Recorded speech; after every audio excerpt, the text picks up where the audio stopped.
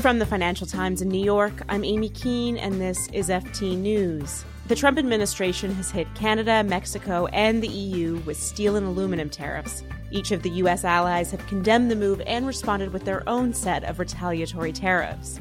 The FT's World Trade editor, Sean Donnan, is on the line from D.C. to break it down.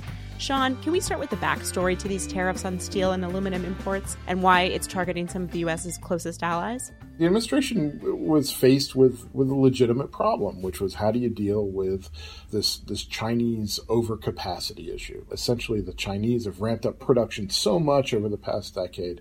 They're now the dominant steel producer in the world, and they have all this leftover steel that they're flooding into the market, and that causes problems all over the world. The way that the administration chose to deal with it was incredibly novel, though. That was to launch something called a Section 232 investigation. It's based on a 1962 Trade Act, and it basically allows American presidents to, if they feel that national security is threatened, to impose tariffs unilaterally. And that's become their chosen vehicle for a lot of tariffs. Then you fast forward to this year, into March, and after that investigation had been carried out and a series of recommendations had gone through, Donald Trump announced that he would impose tariffs of 25% on steel and 10% on aluminum.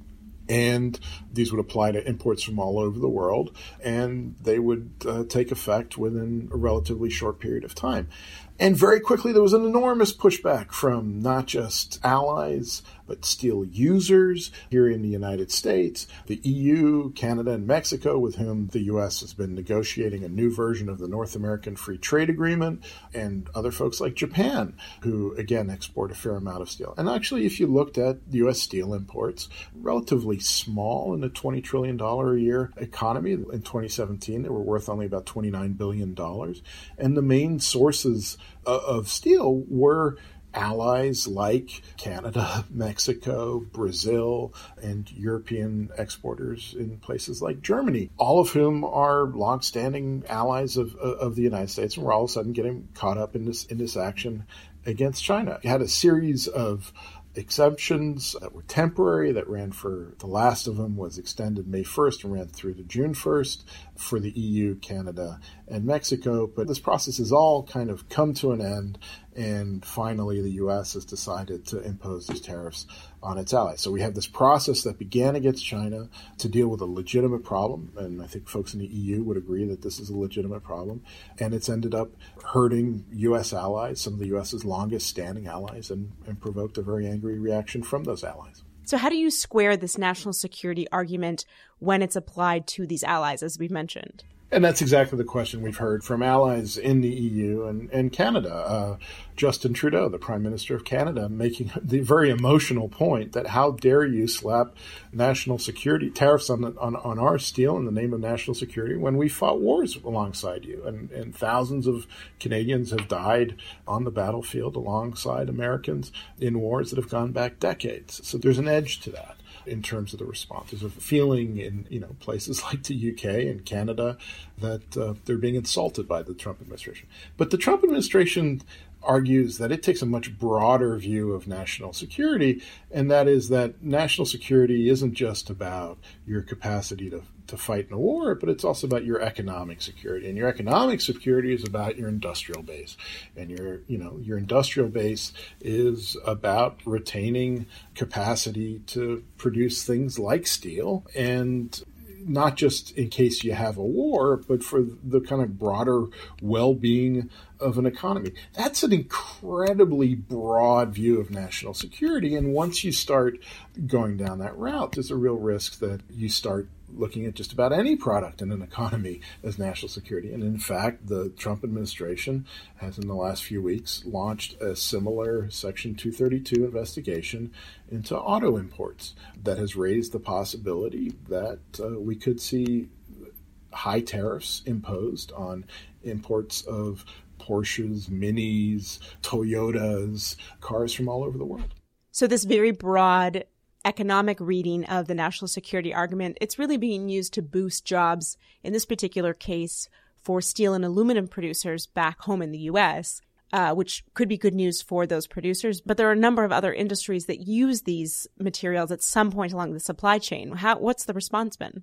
Yeah, and that's another important point, is that the Trump administration is waving the flag here, but the flag is divided. You have in the U.S. economy today a relatively small sector of the economy that produces steel and an incredibly large sector of the economy that uses steel and other metals, right? So your average car has about a ton of steel in it, and that is steel that doesn't just come from inside the United States. It's been imported in many cases. You also have all kinds of specialty steels that go into various machineries and surgical instruments and so on, and they all come in various grades and are created with complicated formulas. And there's an argument from a lot of companies that some of that steel, that specialty steel in particular, just isn't available here in the United States and hasn't been for a long time. That they have no choice but to import it. Then there's also just an argument, which is the broad free trade argument that kind of sits with this, is that, companies that produce products benefit from having kind of competition for parts and raw materials. That helps them be more efficient. If you can buy the same bit of steel more cheaply from China, that may help you actually be more efficient and employ more people here in the United States and sell a better product for cheaper, which is one of the ideal benefits of globalization. The problem is we're at a period in history where that argument doesn't fly. Mm-hmm. But how does this sort of slapping on of tariffs against U.S. allies, what does that mean for the U.S. in negotiating with China on the existing trade war that they've had for several months now? So, the Trump school of negotiation says that you try and build leverage in a negotiation. And, they are trying to build leverage to get the Europeans to give concessions in other areas now as well. It's also filtered into the negotiations over NAFTA. And the U.S. sees the same thing with China. It's threatening another batch of tariffs on China. The question is whether in any of these cases, and this is one of the things that we're seeing now, is that sometimes the leverage that's perceived isn't as large as you think, and that there's always kind of collateral damage with these moves. There's an argument that the most important thing that the U.S. can do in taking on China and trying to get some change in the trade practices in China and so on is to build an alliance of kind of like-minded countries. And we've heard people like Larry Kudlow, the head of the National Economic Council in the administration, make that case as well.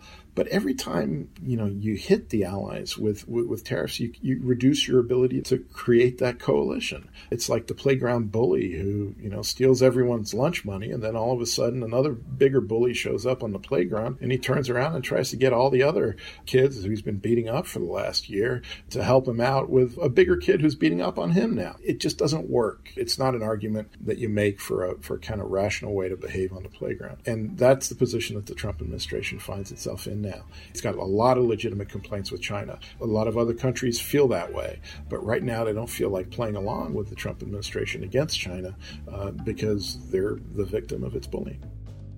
So the president and his trade advisors, they're essentially acting on the very campaign promise of renegotiating, reconsidering its various trade agreements, all in the name of protecting U.S. jobs. I guess the real test of this will come at the polls, both later this year with the midterms as well as when the president's up for re-election in 2020.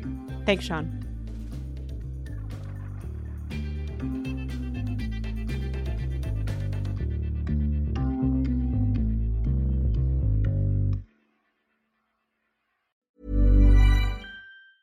Support for this podcast and the following message come from Corient. Corient provides wealth management services centered around you. As one of the largest integrated fee-only registered investment advisors in the U.S., Corient has experienced teams who can craft custom solutions designed to help you reach your financial goals, no matter how complex. Real wealth requires real solutions. Connect with a wealth advisor today at Corient.com. That's Corient.com.